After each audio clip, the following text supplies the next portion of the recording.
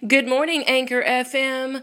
I just wanted to come and tell you this morning, we're all looking for direction.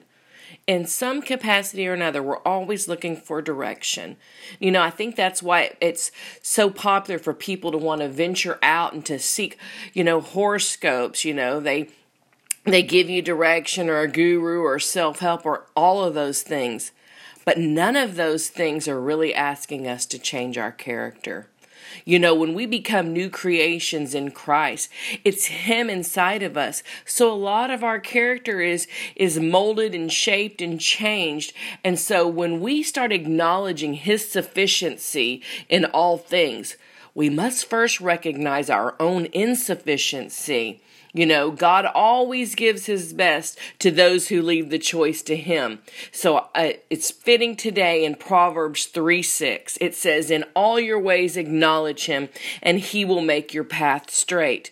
That's the key. That's the promise there for direction. First, we have to acknowledge Him, acknowledge His sufficiency, recognize our own insufficiency, and know that it is His Spirit that is changing our hearts. And we'll find out those things that we thought we were on the path to look for, that were kind of crooked.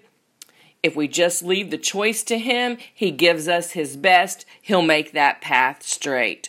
Have a great day.